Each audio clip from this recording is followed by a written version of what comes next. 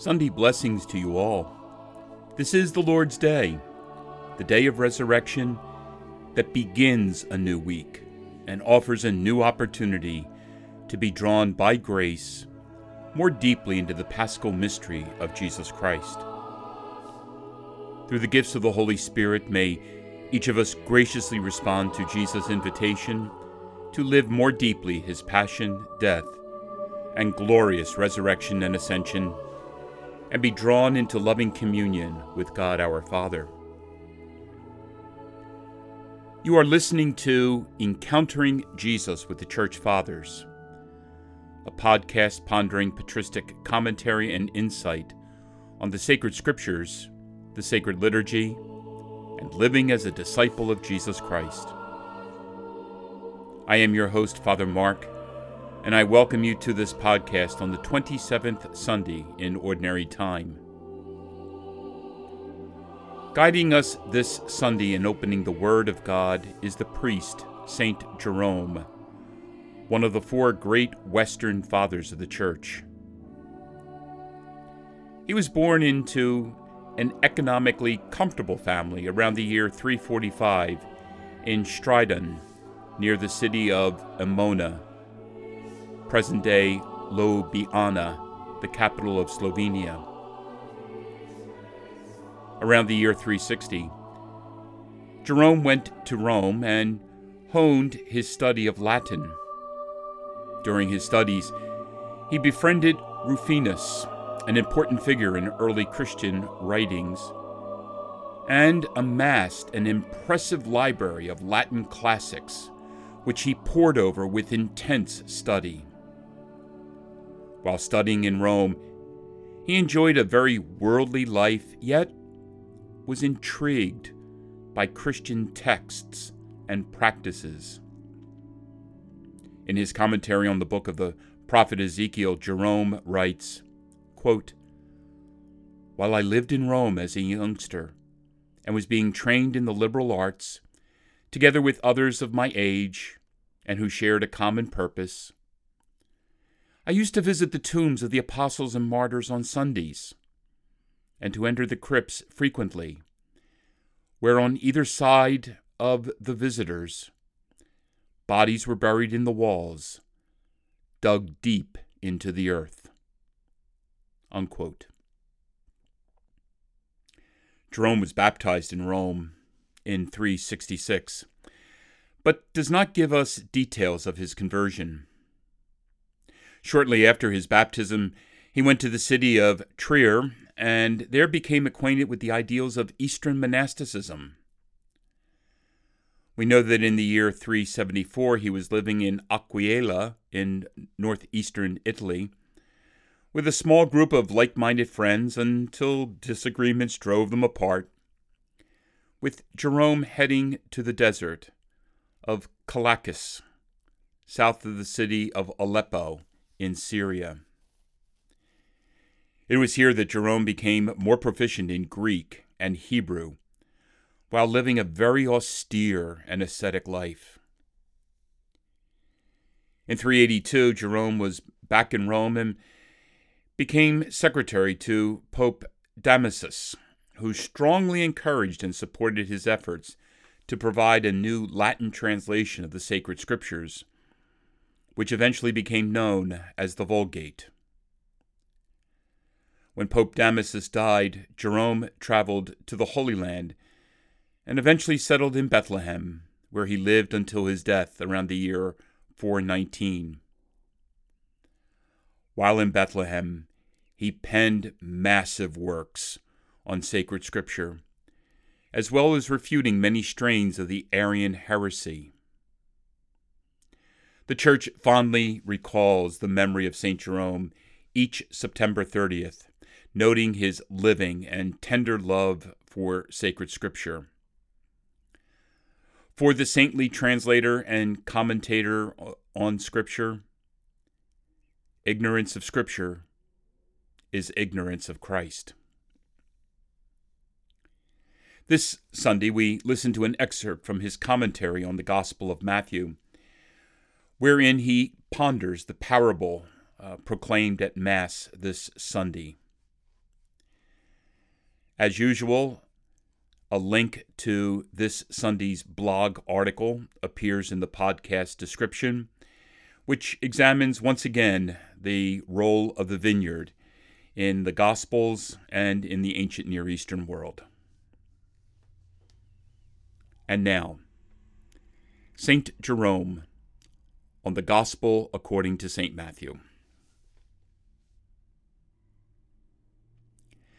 The prophet sings a sorrowful song to the people of Israel, which that one composed of whom it is written in the Gospels, but when he saw it, doubtless referring to Jerusalem, he wept over it and said, "If only you knew what things are for your peace, for they will come upon you, and your enemies will put fortifications around you, and will heap up an embankment upon you, and they will level you and your sons." And again, how often have I desired to gather your sons, like a hen gathers her chicks under her wings, and you were unwilling. Behold, your house will be left deserted. This is similar to what is now being said in the song, "I will leave my vineyard." But the heading of the 44th Psalm teaches us that Christ may be called beloved and most dear, which Aquila translated patradephon, father's brother or cousin. A song for the beloved. Moreover, there is the voice of God the Father in the Gospel. "This is my beloved Son, with whom I am well pleased." We also read in the 67th Psalm, "The Lord will give the word to those who preach the good news with great virtue, the King of the virtues of the beloved." This beloved, therefore, made a mournful song for his vineyard, one that I will sing to my beloved and to my miserable people. Or possibly it should be understood as follows: I will sing to Almighty God the Father a song of Christ, who is my cousin, that is, begotten with me from the same race. But that the people of Israel is called the vineyard of God, we read even at the end of this song. "The vineyard of the Lord of hosts is the house of Israel, and the man of Judah his pleasant sprout." And in the 79th Psalm, "You have transferred a vineyard from Egypt. You have expelled nations and planted it." In the Gospel, too, the Lord devises a parable in nearly the same words which the prophet is now speaking. "There was a certain householder who planted a vineyard and put a wall around it and dug a winepress in it and built a tower and leased it to farmers," and so on. And in Jeremiah we read, "I planted you as a fruitful vineyard." Completely true. How did you turn to bitterness? A foreign vineyard. And so, Jerusalem mourns, as we have said, and her collapse is being sung by the words of the prophet. On the other hand, for the church and for the former people of the nations, another song has been published, of which we read in the Psalms, "Sing to the Lord, all the earth. Declare his salvation day by day. Announce his glory among the nations and his marvelous works among all peoples." And again, "Sing to the Lord a new song, because he has done marvelous works. The Lord has shown his salvation. In the sight of the nations he has revealed his justice." my beloved had a vineyard on a horn by a son of oil. Theodotion and Aquila translated it this way in accordance with the Hebrew.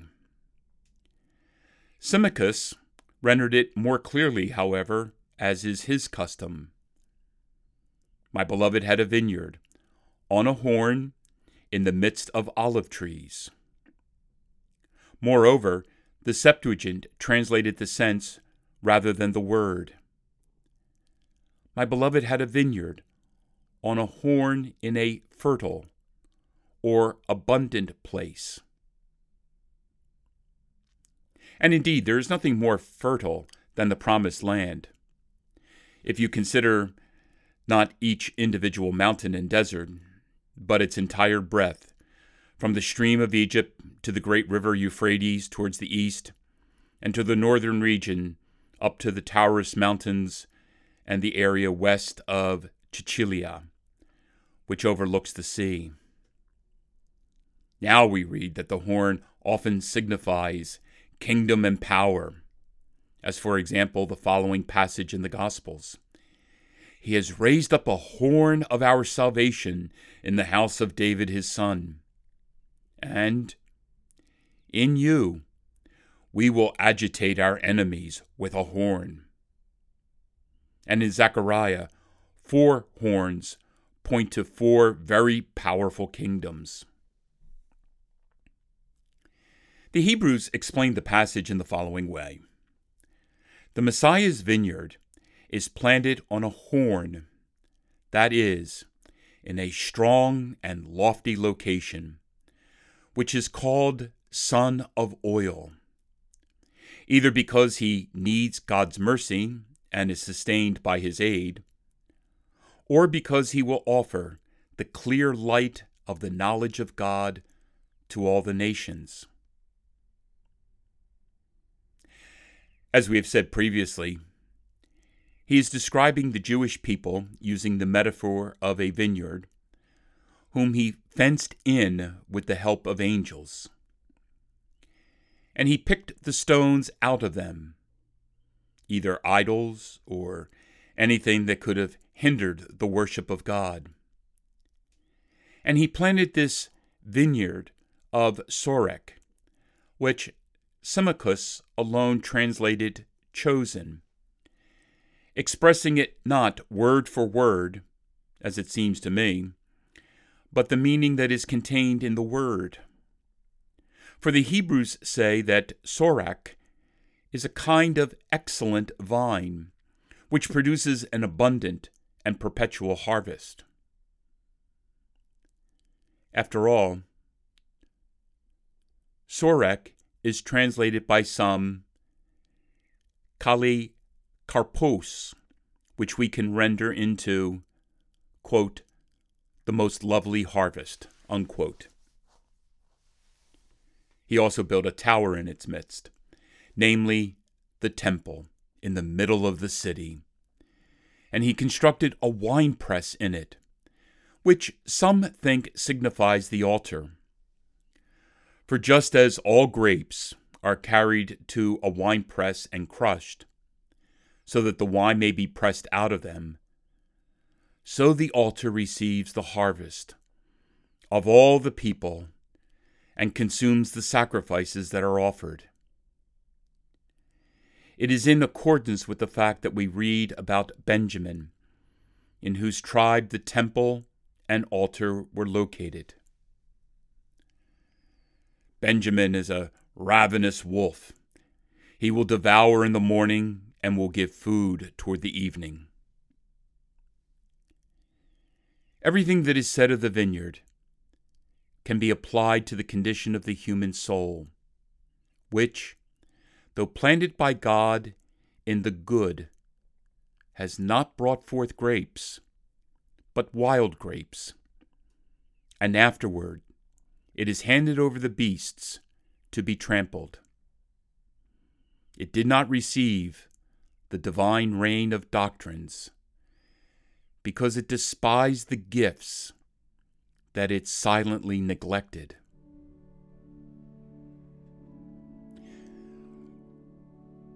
Saint Jerome of Bethlehem, pray for us. Let us pray. Almighty, ever-living God, who in the abundance of your kindness surpass the merits and desires of those who entreat you, pour out your mercy upon us to pardon what conscience dreads and to give what prayer does not dare to ask. Through our Lord Jesus Christ, your Son, who lives and reigns with you in the unity of the Holy Spirit, God, forever and ever. The Lord be with you. May Almighty God bless you, Father, Son, and Holy Spirit. Go and announce the gospel of the Lord.